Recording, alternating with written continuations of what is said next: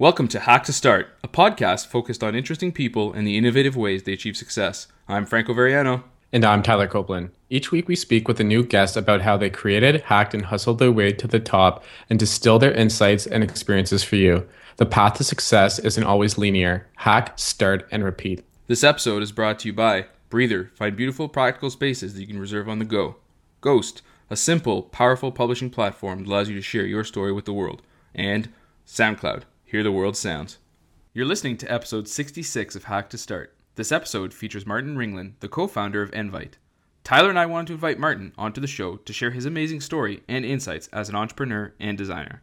Martin is an award-winning product designer focused on marketing and business development. He's launched his own agencies and startups, one of them being acquired by Twitter, where he joined as their first design manager. Martin has extensive experience building and managing creative teams, driving product while continuing to push pixels and committing code. Today, Martin is the founder of Envite, a seed-stage technology startup. This is an amazing episode you won't want to miss, so let's get to it.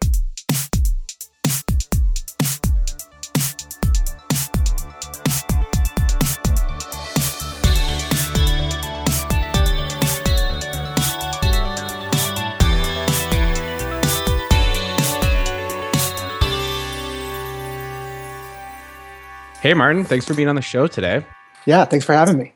So let's start off by getting to know a bit more about you. Where are you from? What did you study? And how did your passion for entrepreneurship develop? Yeah. So I'm actually a military brat. So my dad was an officer in the Navy. So we moved around every 3 to 4 years. So I'm not really from anywhere, but I always lived stateside, United States. So born in Seattle, but lived everywhere from Boston to Florida. And I ended up going to University of Maryland undergrad and had no idea that I even wanted to go to college, had no idea what I wanted to study. And I just had the fortune to take an entrepreneurship class there, which was my first introduction to entrepreneurship.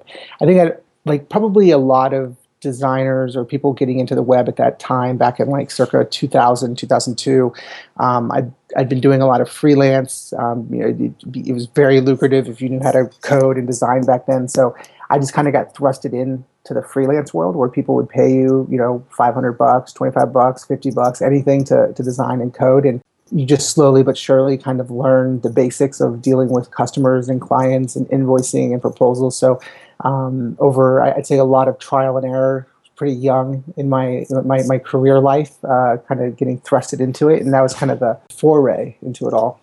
So at the beginning of your career, you were a design consultant, working with some really amazing companies like Apple, Oracle, Stuffable, and many others. So what was that experience like? Yeah, so I had always had a day job, which was being a designer. So right out of school, I go to Discovery Channel, which was an amazing experience. But like I said, the freelance opportunities were just there was just a plethora of them. So it was an amazing opportunity to start working for all sorts of different customers, not just the people that were paying me a W-2. So nights and weekends, I had this chance to start working, in the beginning, just people that were local that wanted, small businesses or, had some idea for a startup where, there was just an idea. So, how could I help them with a pitch deck or with a mock-up or early product cycling. So, I end up learning a lot of stuff there in terms of, how to put together good pitch decks or, the good and bad of products. I've seen a lot of startups fail, so a lot of them succeed. And, I helped design both of those sides. So a lot of learning experiences. And then for me, it was really just about connecting the dots in terms of where I saw those early customers going and where I saw the trends in the internet go. And I think on some level, I just happened to be very lucky in that I was always on the right side of the trend at that time. And so, in the very beginning, I decided I was going to learn CSS. And right now, if I say that, it's just like, it's an obvious, people that know front-end technology is probably rolling their eyes. But, circa 2000 to 2002, CSS is it's a trait, but it's not a fundamental foundation to building websites or web technology as it is today. You don't have the power of things you can do with CSS3 and CSS4 and animations and transitions. And so to really be building with CSS for layout in 2002 is this not only a monumental thought, but there's just very few people in the world who, one, are doing it, but two, know how to do it and do it well and can do it for IE 5.2 on the Mac and IE 6 and cross browser.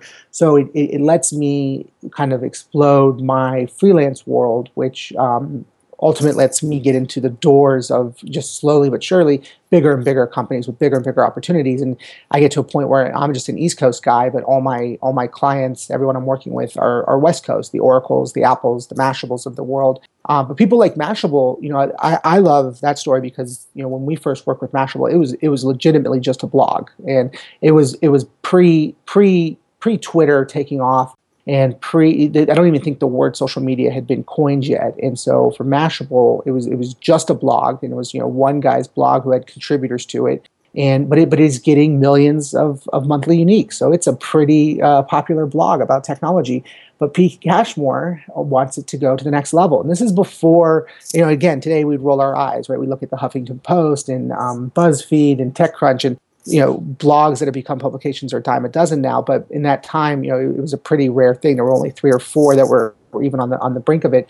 And I happened to get connected to a guy named Matt Marshall, who was building a site called VentureBeat that had been out there. And it's probably one of the first predecessors to a Mashable and a TechCrunch.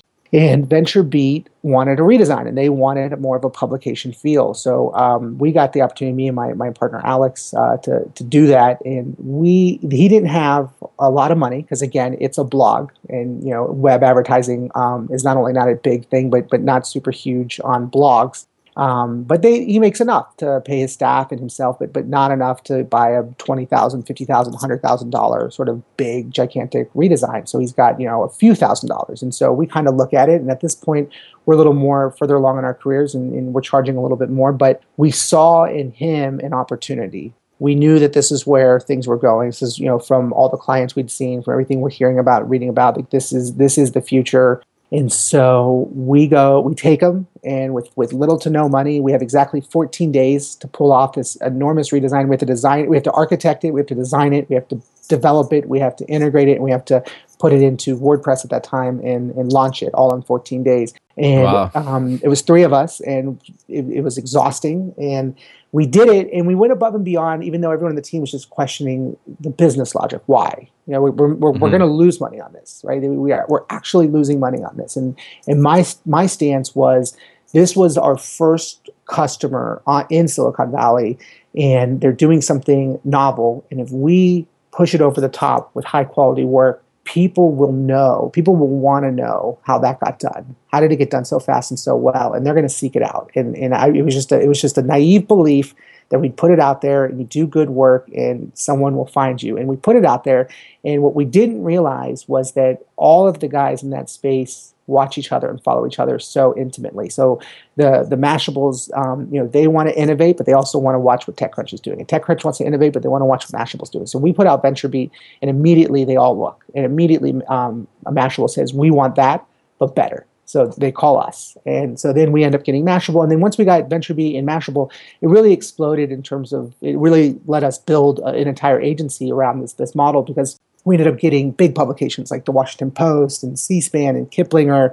And so more and more came on. And then at that same time, actually, when we did the Mashable redesign, which is just only a few months after the VentureBeat redesign, another thing was starting to trend. The iPhone had just come out. And what was really important was not only did the iPhone come out, but the next iteration of the iPhone is about to release, and there's this crazy thing called an App Store, and there's an SDK, and all of a sudden you can have apps. And we had this crazy idea, because the iPhone has always touted the New York Times app since its inception, and that you can not that there wasn't a New York Times app, and you could just go mobile web, right? You wouldn't need it.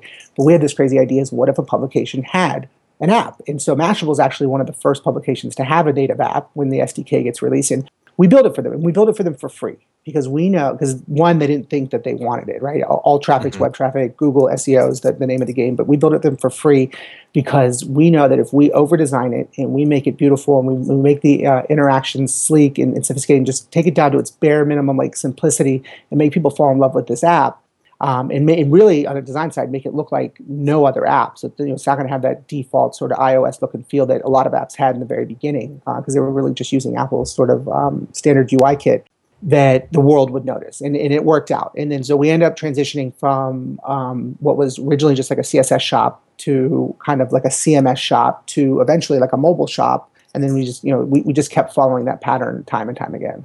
That's incredible. It sounds like a crazy, exciting time, and just listening to you talk about it, it's getting me antsy. Like, this is awesome. Yeah, it was fun. And now it's like, I mean, it's more fun to tell the stories now because it sounds like the way I'm articulating it, that it all happens, within a few months. But the reality is this is over like a half decade, and, we're watching it happen very slowly. But, in retrospect, yeah, it feels like it all happened, within a flash. That's awesome. So after your time as a freelance design consultant, you actually ended up founding your own agency called Include. So what was Include, and what really motivated you to start it? In the very beginning, I happened to have this rare skill set. It wasn't just rare to me, but it was very much the not norm to be a designer and a front end developer. So I happened to do those two things. There's a handful of people doing it, and so it affords me the opportunity to work with really cool clients, to be able to start a company like this, and all kind of based on just at that time that's kind of what they called the unicorn at the time, even though I know we're all sick of that term. But so what we looked at was, I never really looked at starting my own company. I kind of always thought, because I was getting more and more interesting clients and I was getting better and better paying jobs, that eventually I was just going to like put my feet up. I was going to become like the vice president of design at like Bank of America or something. That was my full like career aspiration at some point. I wanted to get like paid like $125,000, and that was going to be it. That's all I would ever do. And because it just seemed easy, and then I'd go like, get married, have a bunch of kids, and just go move in the suburbs. I don't know why. I just thought like that is maybe it's just the life that like my dad lived, and I was supposed to live it too. But one day, my business partner Alex just jokingly says to me, I am before we start a company, hey, I want to talk to you about like starting an agency. And I just kind of laughed and was like, yeah, right. And he's like, no, I'm serious. I want to do it. And it's like, all right, well, I'll tell you what, like when you come back, why don't we just start it? And he just writes LOL, and then he signs off. And then when he came back from holiday that Christmas, he saw my blog post that I had quit my job and that I'd go to start something new. And so he just, the first IM back to me, Instant Messenger, was, I guess we're doing this. And so I was like, yeah, we're in. You better do it. So it took him 3 months to eventually quit his job because he was getting paid a lot more than I. So it was a little bit harder for him to quit. But eventually he does. And then the two of us just go off, and basically 2 guys, 2 laptops, and just start taking on the world, one client at a time. And then we get lucky. We land a big one and a big one and a big one. And so we hire our first employee, and then our second and our third. Then we get our first space and our second space and our third space. And then next thing we know, we have this nice little team size of 12, which isn't the biggest company in the world, but we were doing really big work, making really good money, and having a really good company. And so we kind of that's kind of the trajectory that we took. That's awesome. And so one of your main focuses there in that startup, that agency, was really to build sort of the business development and growth side. So what was that experience like for you then, coming with the background of experiences you had before, but now applying it to yourself? And what tactics did you really use to kind of get the word out there? Yeah, so that's a really good question. And this one's really hard because I get a lot of people who ask me that want to start a company of any kind and want advice. And the reality is that the advice that I'm going to give it's not for everybody. It's probably more not common than it is that people are going to be able to follow it, because I think sometimes people just want the easy answer. It's like, oh yeah, if you just do these 3 steps, like you're going to be successful. And I think everyone's got to find what works for them. And what we did, Alex and I, is we didn't really know anything about business. We had freelanced, and we had done so successfully. And at that time, we were probably making more in freelance than we were in our day jobs. So our day job plus freelance combined was an exorbitant amount of money. But when we started our own company, we didn't know how we had no money, $0. So my goal was, let's just try to make as much as we were getting paid at our full-time job, which actually means that we're going to get paid half that we used to get paid, because before we had a full-time job plus freelance. So now we're just getting a full-time job.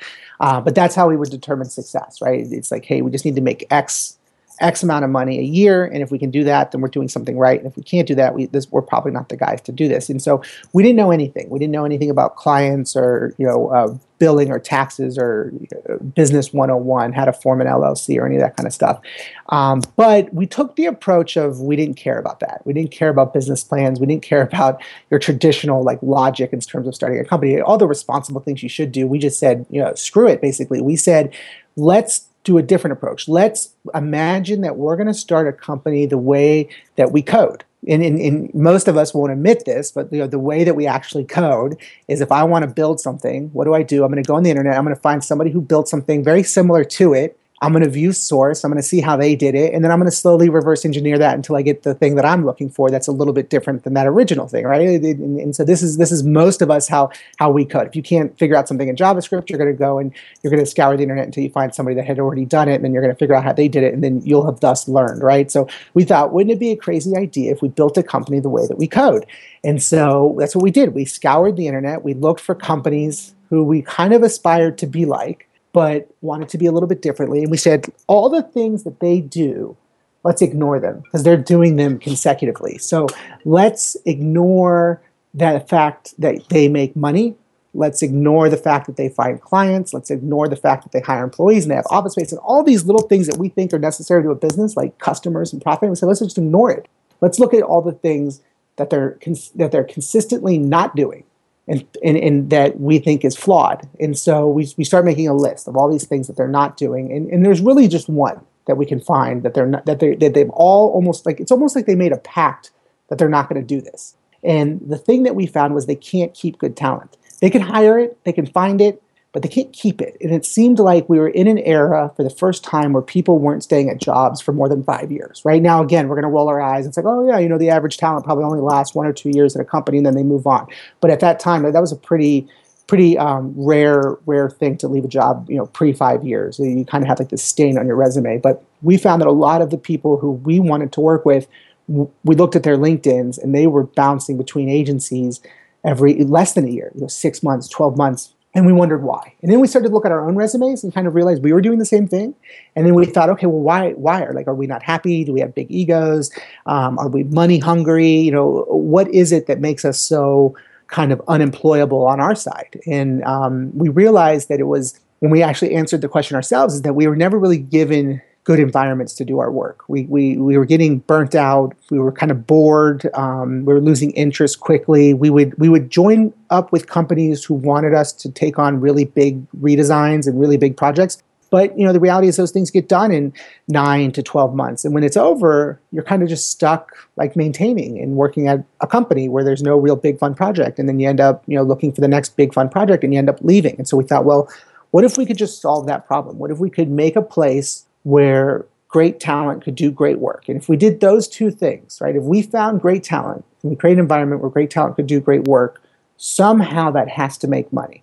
I don't know how, I don't know why, but like if it doesn't, I don't even want to be in this industry anymore. So we thought, let's just do that. So we put all of our efforts into just creating an environment where we could do our best work. And what we found was we didn't even have to worry about the number one thing that most agencies worry about, which isn't revenue. It's actually like recruiting. It's getting talent. Because we got to a point where we created an environment where we didn't have to go find great talent. The environment was so great that the talent started to find us. So we ended up really flipping the switch and saying, hey, you can do really good work. And we ended up keeping people longer than most. You're never going to keep anybody forever. If you were going to work with me for 10 years, I kind of question your judgment. You should, because you're the more cool stuff we put out there, you're going to get approached by the Googles and the Facebooks of the world, or bigger agencies with bigger pocketbooks, and you should go and explore and see what else is out there. But we keep people longer than everybody else. 3 to 4 years on average.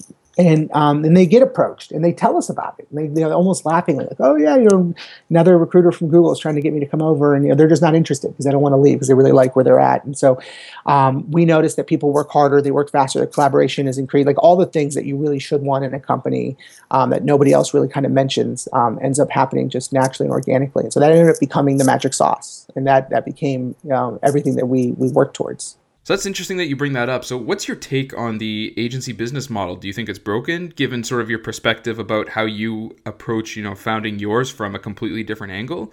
Yeah, it's broken in that it doesn't feel to me like it's evolved. And we had this conversation before the acquisition occurred where, we always try to stay on the forefront of things. So, in the beginning it was, okay, tableless layout is out, table-based layout is out, CSS layout is in. So like that's a thing, that's a trend, that's something that you can build a business around. But that only lasts for so long. So you have to. I live under the world where you have to be the one that constantly puts yourself out of business. So if you're not constantly thinking of ways of putting yourself out of business, somebody else eventually is going to, and then that's how you actually go out of business. So if we build an agency where our key differentiator is that we do CSS-based layout, again, in 2015, that's not a very, marketable asset. If you say you're a web designer and you don't have that as a skill, like, that's a laughable offense. So we know that that's going to be put out of business, and then we think, okay, well, what is next? And at that time, using blog platforms or quote unquote like open source CMSs as really powerful content management systems for big sites that can handle, tens of millions of monthly uniques and lots of traffic at one time. That was a new revolutionary area. So WordPress and Drupal and Expression Engine all for the first time became these really powerful platforms. So we said, okay, well, we're going to be those guys who can take these platforms and really transform them. And so we became, and that was in the era of CMSs. So we were ahead of that trend. And then we noticed that mobile was a big trend. So we got ahead of mobile web, and then we got ahead of mobile apps, and then really transitioning, kind of pulling full circle back, getting back into CSS3, back into CSS4, using, into the world of SVG, where we're really kind of battling this world where JavaScript's now adopted, but we want to kind of use it less than we have before, really thinking about interactions and all that kind of stuff. But then, as that stuff started to happen, and we were doing a lot of stuff, we found that we were doing a lot of product work. And then we started to see the trend was going to go there. But something really shifted at that moment. The second the product became the trend, companies stopped calling agencies and started acquiring them. And then you had this big shift where no longer were the agencies being hired, they were being bought. And then that shift fundamentally disrupted, I believe, the web creative innovation industry as we know it, because for the first time, it wasn't able to evolve as quickly as it always had, because there was an immediate stopgap. All the talented groups that were putting out the stuff that inspired us, that drove us, that made us go faster, that really was the muse for creative inspiration, all of a sudden just disappeared, right? All these big groups, out of Miami and San Francisco and DC and New York, they just start disappearing, and then they go to work at places like Facebook or Twitter or Google, and you don't hear from them for a couple of years until eventually one of them leaves, goes and starts something else, and then boom, you're inspired again. So we lost this amazing amount of like public talent that went out there, but it did get put back into the products that we use. It wasn't in the same way that it had always been, where there was these, because for a long time there, we just had like a tremendous amount of inspiration and experimentation going on. And we're starting to see it come back, but not in the form of the agency. It's coming back in the freelancer and the independent. So we're seeing really cool experimentations on CodePen. We're seeing really great people pushing design on Dribbble. But before those two things existed, the place where you were really getting that was coming out of the agencies, and we just don't see that anymore. And a lot of the agencies I know are struggling today, and they're blaming things like Squarespace, but I just think there's a shift in like who the customer is. I don't think the mom and pop small business customer is really the key customer like it used to be, just because the tools out there to make your own website and make it really beautiful and unique. Again, that's not a differentiator. It used to be if you could make beautiful, unique stuff, that was a differentiator. But now that's getting harder, because these templates, not only are there just a plethora of them out there, but they're pretty easy to customize now and kind of make them your own. So if you were to start over again, like right now, or if anyone else wants to start their own design agency, what advice would you give them?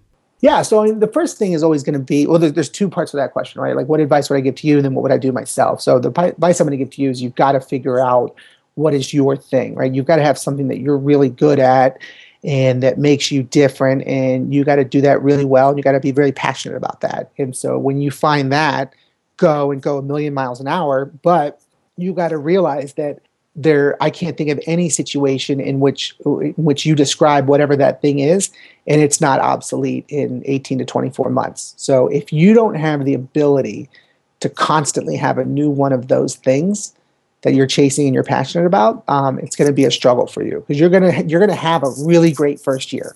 If the stars align and the thing that you love and you're passionate about and you're really good at just happen to be the exact same thing that the world wants at this moment, right? But those alignments, like, they're going to move and they're going to shift, and it's going to be destructive for you when all of a sudden you don't understand why you were really successful 12 months ago, but you're really struggling for work today, and you're going to blame something. You're going to blame Squarespace or whatever it is, and it's not going to be fair, because what really changed was you, because you didn't change, and the rest of the world was evolving faster than you were. And so that, I think, is the hardest part about being in web, because web just evolves so quick. It's much harder than, say, graphic design, where you can have an aesthetic, you can have a style, and you can sort of manipulate that style around different mediums or different clients or different projects.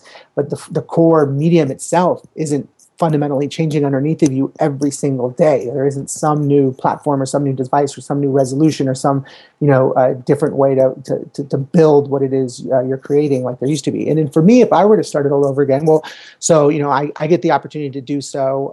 And I, decide, hey, the world is going towards product. I've got a lot of big ideas like a lot of us do. And I know some people who are really talented. So why don't I just try to do it over again? But this time, instead of doing an agency, I'm going to do a product company. Let me throw that out there. But if the goal is really to like start up another agency, I'm always going to go back to what I know, and that's going to be talent first, which is hard because when you're starting something new, it's hard to get people to follow you when there's no customers and no revenue. So I think I always want to find somebody else to do the ride with me, not because I have to, because it's just it's the only way I know how. And so I find other really talented, passionate people who are willing to jump off a cliff with me. That's some really great advice. So 5 years later, Include was acquired by Twitter, where you became the first design manager. What was it like working at Twitter in the early days? Yeah, so it's crazy too because in some sense it was the early days, but if you ask people at Twitter, I was there pretty late. So when we get there, we break 1,000 employees, our little group, and so it's a pretty big company. It's still pre-IPO. They're still at the original Twitter office, but I think like a week or 2 weeks later, they do move into 10th and Market, which is their new big office. So things start to change.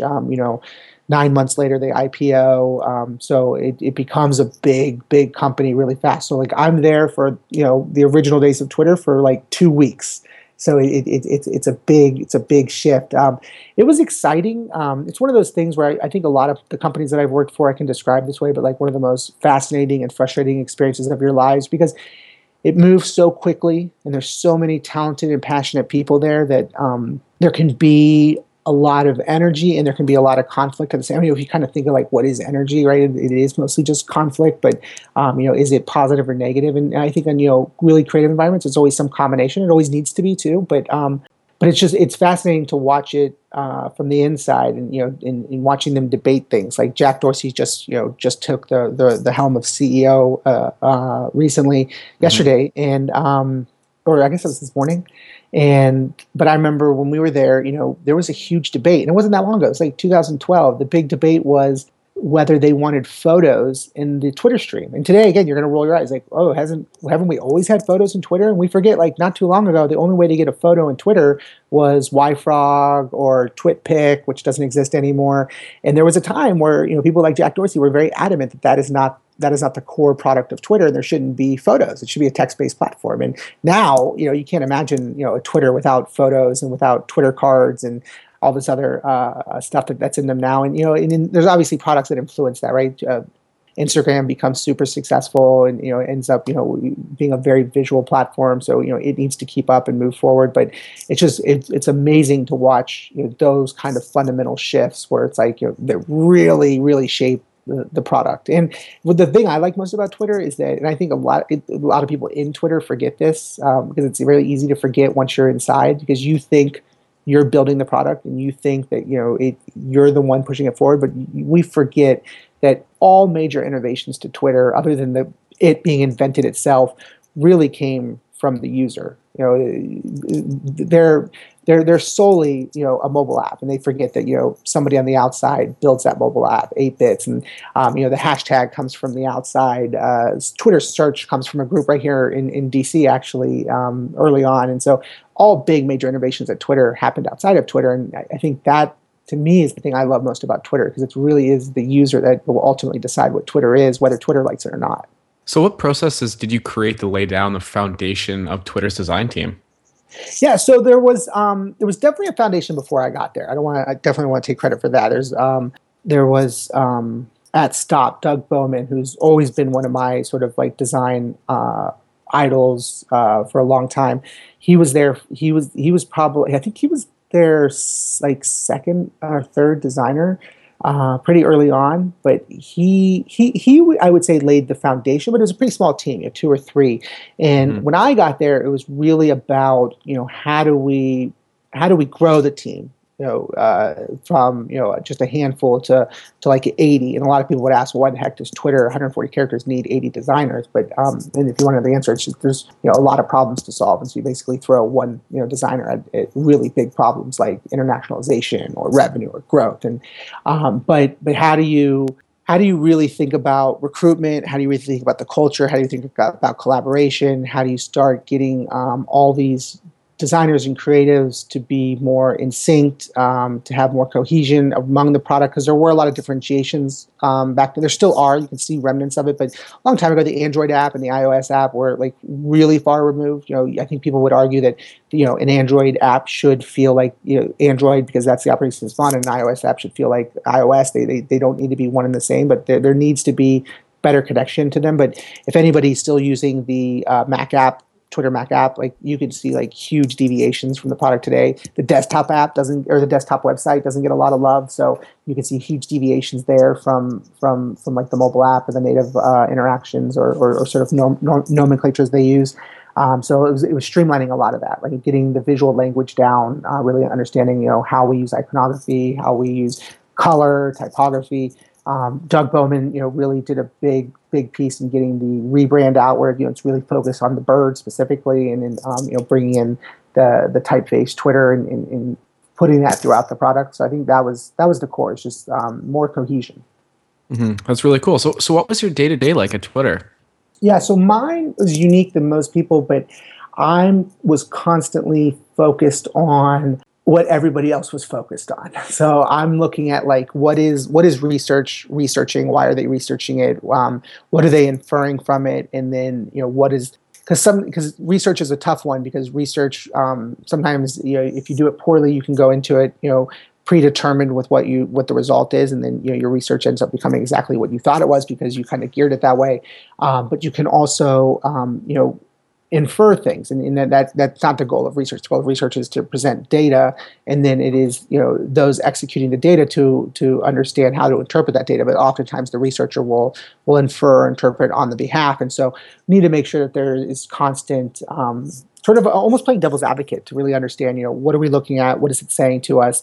I remember there was this one time where somebody higher up in Twitter didn't like Foursquare for whatever reason. I don't know why. And they just made it their mind that Twitter users don't like Foursquare, right? And so they did a bunch of research to prove a point. And so, I would argue that, you shouldn't be doing research to prove something you already know. You should be doing research to figure out, what is actually accurate. But they come back with the results, and what do the results tell us? Oh yeah, Twitter users ignore Foursquare. So the results told us exactly what they wanted the results to tell us before they did the data. So obviously it was going to say what it was going to say. But when I really looked at it, and as a team, we kind of delve into the numbers. What we saw was of a bunch of people that they had interviewed and they had put through, the high percentage of them said blatantly that they ignore Foursquare check-ins.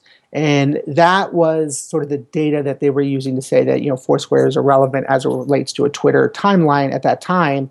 And what was really interesting about that particular data is that what was being missed there is that the understanding of what it is to ignore something. Right? If I tell you that I'm ignoring you, Tyler, what I've just told you is that I've acknowledged your existence. Because to ignore you, to take an action to ignore you, I have to process that you exist in the first place, right? So what we really learned was not only does everyone that they interviewed that said they ignored Foursquare, they knew what Foursquare was. And on the web, like that's a big deal, right? Like as big as important as Twitter thought it was, turns out that all of these people knew what a Foursquare was. They knew what a check-in was. But to say that they ignored it means that they actually saw it, they consumed it, they processed it, and they weren't doing that with a lot of other tweets. They weren't seeing a lot of articles that were being shared or a lot of photos that were being processed or links that were in those tweets, but they saw the Foursquare check-in. And then they made this cognitive understanding that they actually went out of their way to ignore it. And that's a powerful thing. And so what we really understood was the way in which we present Foursquare check-ins is wrong. Right, like that's the part it was actually us. We were actually the flaw, not Foursquare. Right, there was data there, and we weren't doing it very well. We weren't doing geo very well. And Twitter still to this day doesn't do geo very well. As good as say a Foursquare or a Swarm does. So that kind of stuff was pretty fascinating. That's awesome. Sounds like an amazing time. So you're currently the co-founder and CEO of Invite. So for those who might not know, what is Invite and what motivated you to start it? Yeah. So when I decided to leave Twitter, I got this opportunity to work at the White House, which was brought me back to DC, and it was kind of like an opportunity of a lifetime. So I jumped at that. I kind of missed DC. It's where I was from, and I wanted to come back. And most of my old team was back in DC, and so I wanted to take a stab at the product side of it, start my own product. And I think, like a lot of people, I mentioned this earlier, I have a lot of ideas, a lot of thoughts on sort of what I could build. There's probably at least 10 different ideas that I think are pretty good ideas that the world might want if I could do it right, or some team could do it right. And Invite was this one that had bothered me for a long time, because we'd always been community centric team, and we had always thrown events. We'd participated in events. We'd gone to a lot of events. We were constant learners, so we're going to conferences. We're registering for those conferences, and as organizers of them, we just always hated what was out there. I never loved. For a long time, we had upcoming.org from that Yahoo bought and then shut down. So we lost that, and it was good, but it was just good enough. And then the Facebook events was never quite there, because not everyone uses Facebook, and it wasn't always the right platform.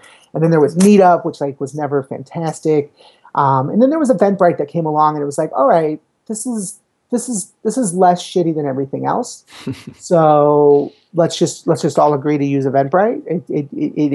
It's nothing special, but it did a good job of removing all the horrible that some of the other people had done. So it's all right, this is pretty basic, pretty streamlined. No bells and whistles, at least from the attendee side. But yeah, let's go for it. And as a designer, I wasn't super offended, because there really was no design to an Eventbrite. So it wasn't a big problem that I couldn't get my design on it, as long as they weren't forcing theirs on me, like say a Meetup. So there we were, and I just always assumed the world was going to fix this problem. And here we were, almost a decade later, and here we still the top contenders for throwing a quick Meetup or something like that is Meetup and Eventbrite, and no one's come along. And there's been a few like Attendly, and there's some newer ones now like Splash That, but nothing was great. And so what we thought was, okay, we've had this idea for a long time. We actually built a prototype in 2008 called Invite. That's when we registered the domain name and got the Twitter handle. And so it's an idea we've been sitting on for a very long time. It's when we first designed the mark, and it just always sat there on a shelf collecting dust. But the idea was, let's just start. The original MVP was, we always threw a big holiday party here in DC, and this year we didn't want to use Eventbrite, so we said, let's just build our own. How hard could it be? We didn't need a lot of bells and whistles. We didn't need a real application or a product, because it was just going to be a one-time event. So we were just going to. And the thesis was, we were going to let people for the very first time RSVP with social, specifically Twitter. And we thought people would really like that, because just RSVPing for stuff is kind of a nightmare. You have to create an account, you have to give me your email address. We're like, no, just one click, press the Twitter button. And we thought, oh, well, you get a lot of cool stuff when you press that Twitter button, specifically the avatar. And we thought, oh, well, that's kind of cool. What if we could pull that avatar back? And what if we could show it to people on the guest list? And what if for the very first time we had a visual guest list? And so we just did that one little thing. And it's 400-person holiday party, no big deal. But people loved it. And that just told us hey, there's something here. It's interesting. But again, bigger clients come, they generate revenue, and the Twitter thing happens. We go to Twitter, and it just sits on the shelf, and it's just this idea. And I'd always thought I hope someone in the world goes and does this. I hope it doesn't have to be like that. Oh, that was my idea. I had that first. It's no, somebody should go make this. And then nobody ever did. So when it was our turn and we were free, we said, hey, let's bring that thing back. Let's dust it off, and let's make it into a real product. And so that's what we did, build an MVP, put it out there. The world liked it.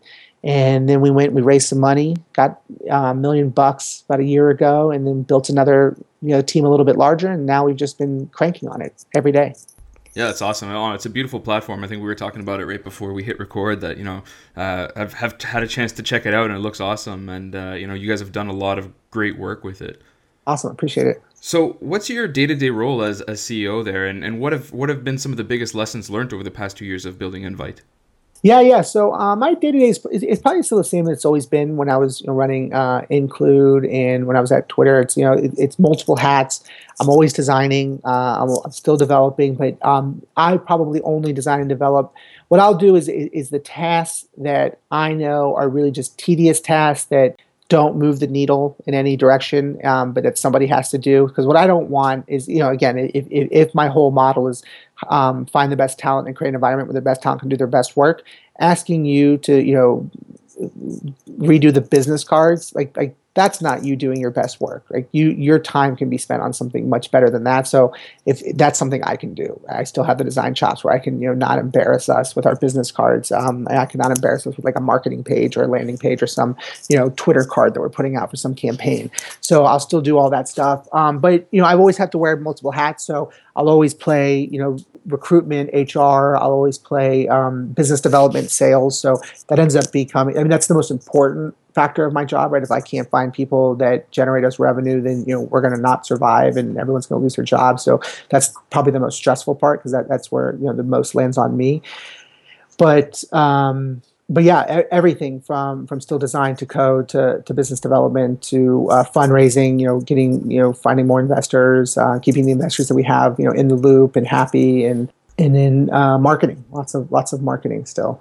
That's awesome. Yeah, it makes for a busy day for sure. Yeah. So what's next for Envite and for you guys? Yeah, so for us, we're still pretty early on. So like you had mentioned, 2 years. It's, the first year is really just kind of four of us hacking around on some ideas, kind of just building, whatever we want. And it's really January's when we really put it out there as like a real thing to the world. So it's come a long way, but like it's one of the, so I think to answer your question, the thing I realized that I never gave enough credit to product people before is because I know how to design and I can code, at least on the front end. When I get into a product and I see that there's something that's broken and it's so obviously broken and it's so broken and it shouldn't be, and it's something where I know even I could fix it and I could write a few lines of code and it would be fixed, and I actually know how to get into Inspector and like I actually know where the problem is. Like that frustrates me because it's like, this is like a big company with lots of money. Like how can they not fix this? This is ridiculous. And I would do that all the time, and I probably still do it. But now I realize, now that we're on the other side of it, and we probably have a lot of these bugs, and a lot of our users say the same things about us, is that when I look at it, we have the story I say is that we have 365 things to fix that only take a day to fix, right? But that means I've got a year of things to fix. So, and I think we'll always have that. So there's always going to be these tiny little intricacies or these tiny little bugs. And there's also things where they seem surface level. And this is one thing I take for granted on the agency side, because the agency side, we were never on the hook to like maintain something. So we were really on the concepting, prototyping side, which is arguably the most fun side to be, because you could just come up with crazy ideas, you could build it, and then conceptually this is how this thing works. But I never had to see it through to scale. We in theory it always scaled, it was always flexible, but it's those times when you're not realizing that you're dependent on something like AWS, and you kind of live in this naive world where that never goes down, and Amazon never is going to let you down, and then it does. But they think they're doing it at a time where it's not going to hinder you. So it's like Sunday at like 3 a.m. and like no one will ever notice, and how many of my users are noticing? But it turns out that one of our biggest customers throws international events. And it turns out that on that particular Sunday, they have one of their biggest events of the year in Australia, which turns out to not be Sunday 3 a.m. at all, but Monday afternoon. And they're flipping out because their site's not up. And I'm thinking like, there's literally nothing I can do because I'm just waiting for Amazon AWS to come back up. And now I'm flipping. And like, these are these crazy things where it's like, we never really had to deal with that because these weird one-off, like just, worst case scenario where the worst thing happens at the worst possible moment and there's nothing you can do about it. And you couldn't even have really prepared for this particular situation happens. And then the best thing we can do is just have like amazing customer support and, have really good communication and apologize, as much as we possibly can and assure that, these things are very rare. But nobody ever wants to hear that, right? It's like, oh yeah, it's so rare that this happens. It's like, no, if it happened once, then like in their minds, it's totally not rare, right? It happens. It must happen all the time because it happened once to them. So I think I've become more sympathetic to product people. I've become definitely much nicer and friendlier to customer service people because I get it now, right? Like, yeah, because it happened to me. Like, when they say this never happens, they might actually be telling the truth. Yeah, no, that's so true. So, what features can we expect to come out for Envite in the remainder of the year? So we're designers and developers. So we tend to kind of look at that as like our primary audience, even though it really isn't. But we think, how do we make the development and design community fall in love with Invite? And I don't really think it's using invite.com. So we have, an embed API, which lets you basically just put a widget on your site. And the one unique thing about it is that you can go through the full life cycle of a registration and checkout process without ever leaving. So you can register for a conference using Invite. And you can stay on your conference site the entire time, which right now is something like Cvent or Eventbrite. They have widgets too, but when you put them on, it's kind of superficial. You see the Eventbrite widget, you see your ticket tiers. I select my quantity, I hit next. When I hit next, what does it do? It just jumps me off to an Eventbrite page, which is very like, where the heck am I going? What is this? And it's got all the exact same data as was on the event page that you spent a lot of time designing and building, and now I'm on this Eventbrite page, and all that same stuff's there, but I don't even know if I'm on the same site. I have to repick like my choices again, and then once I even complete all that stuff, there's like this, hey, you bought a ticket, like you should share this on Twitter, and I'm like, oh yeah, I should totally share it. And then when I share it, you end up sharing the Eventbrite URL, which is not the really cool branded, like perfect event website that you put together.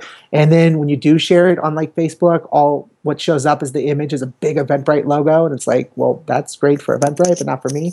So the event, the RSVP like registration embed API is a thing that we're constantly pushing forward, constantly making it better. It's a very difficult thing to do, only from the security side, because we're processing transaction information and we're passing your credit card through. So we got to be very careful with like man-in-the-middle attacks and really thinking about like how are we handling that sensitive data, but like still never making you leave and keeping the session on Invite there through your site. So it's like a lot of crazy things that we've got to do with like old school technology like iframes to make it all work, but constantly pushing that forward because we want to get to a point where you have just a tremendous amount of flexibility and you can make it look and feel like anything you want. And it's just a matter of how much effort and time you want to put into it, but to give you that full kind of control. Because what we really want to do, we actually use Stripe, but for anyone that builds tech and has ever had to do like e-commerce, Stripe has just been a godsend to the world because you can just do so much so quickly and you can make it do and look like anything you want.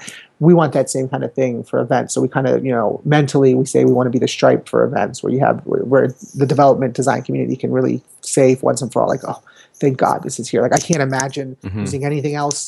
I can't imagine a world where there wasn't Stripe, and I can't imagine where I had to do anything with commerce before there was Stripe. The world I think wants that for a lot of things, and I don't know if anyone really like raised their hand like, oh my God, I want that for events, but we'll give it to them. Oh, that's a great way to put it. And even having explored the Invite myself and collaborating with you guys on the site, I have to say that the experience has been amazing so far. Cool, appreciate that. So is there any recommendations on great content that you've read lately, like a book, video, any blogs? Yeah. So that's a hard one too, because I feel like sometimes when people ask me for advice, like I don't give them what they were hoping to get, which I think is probably the best kind of advice you could get. Because if you just want me to just tell you what you want me to tell you, just tell me what you want me to tell you, and I'll say it out of my voice, and then you can feel better. But I think a lot of people ask me like, what am I reading, and they expect me to say what's my favorite website, and they expect me to say like some design blog or some Seth Godin book. But my big thing is I think where I thrive and where I think a lot of people really should be pushing if they are design centric or really believe in things like user experience design or like just design thinking in general, which I would think everybody from sales to engineering, has that mindset. Because, when I say design, just for people listening, I'm not talking about like aesthetic visual design, but I'm talking about like the design of systems and design of architectures, design of like strategy, the design of plans.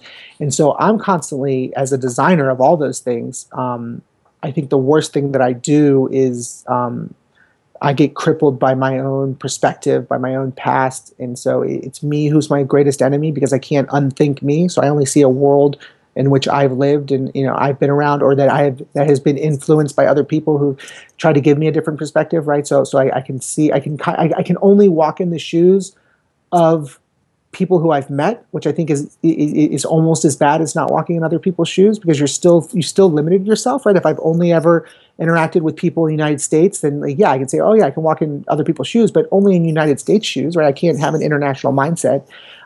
So I'm constantly looking for like content that changes my perspective, that it flips the world for me, that changes my vocabulary, my vernacular, gets me to sort of open my eyes. And I think there's some things that maybe people have. I'm a big Malcolm Gladwell fan, so some of it people don't love, like his data or how he gets it, but I think he does a really good job, even if you don't agree with the point. But he does a good job of opening your eyes to see, like, oh, there was just a different way to think about the problem, or a different way to. And even again, I don't even care if the solution he got to.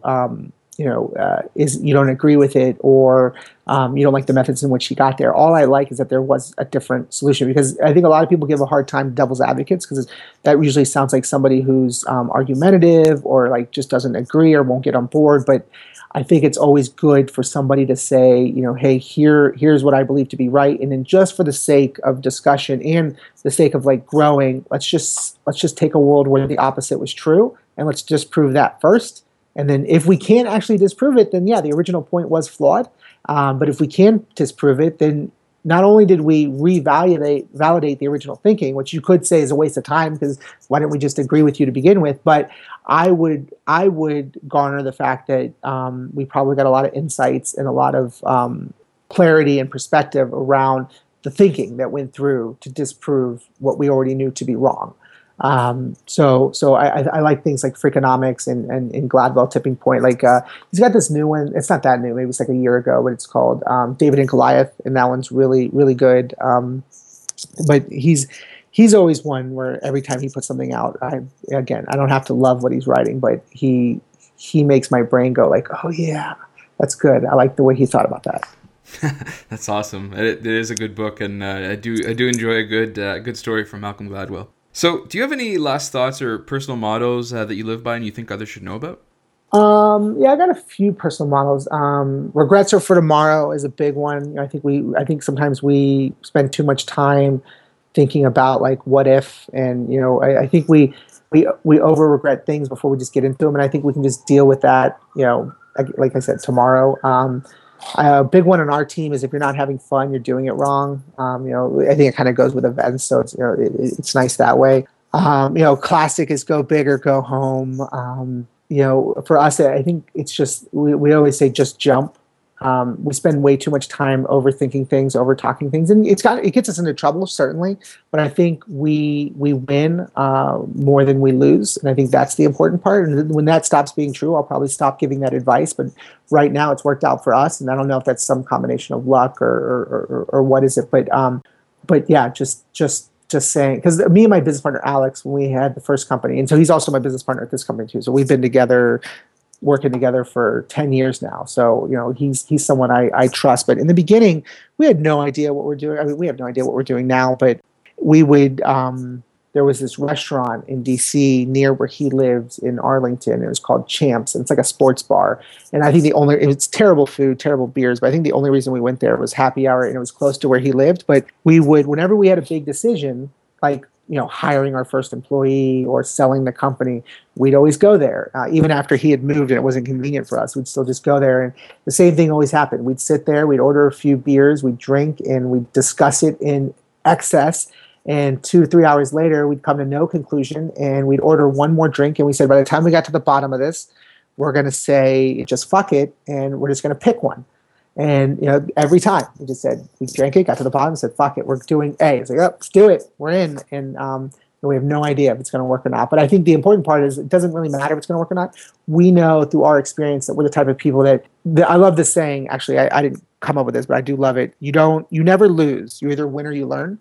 And I think that's the way I look at these kind of like just fuck it moments, like just go at it, because we're never going to lose, right? We're either going to become stronger because we lost and we become smarter, or we actually just won and we took a really big gamble. And so when I look back at it, I tell these stories, even just with you guys just now, of all these big moments where we're ahead of the curve. But there's probably 4 times as many moments in which we weren't ahead of the curve, where we're backing something like HTML2 or XHTML2 before HTML5, and wasting our time on like Expression Engine 2.0, even though it ends up becoming a big flop. And so, we spend a lot of our time probably failing at things, but I think we move on from them so fast and we learn from them so quickly that we forget about them. And obviously, we don't harp on so many of those kind of things, so they're easy to like out of sight, out of mind.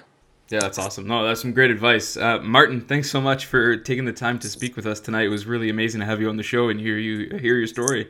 Yeah, thanks for having me, guys. It looks like I kept it right under an hour, so I hope you got a lot of editing to do probably, but appreciate the time. Well, that's about it for this episode of Hack to Start. You can find all the important links beneath the show. Be sure to follow us on Twitter @Hack to Start and sign up for our newsletter to know about all the latest episodes, behind the scenes content, and more. Thanks for listening, and see you next time.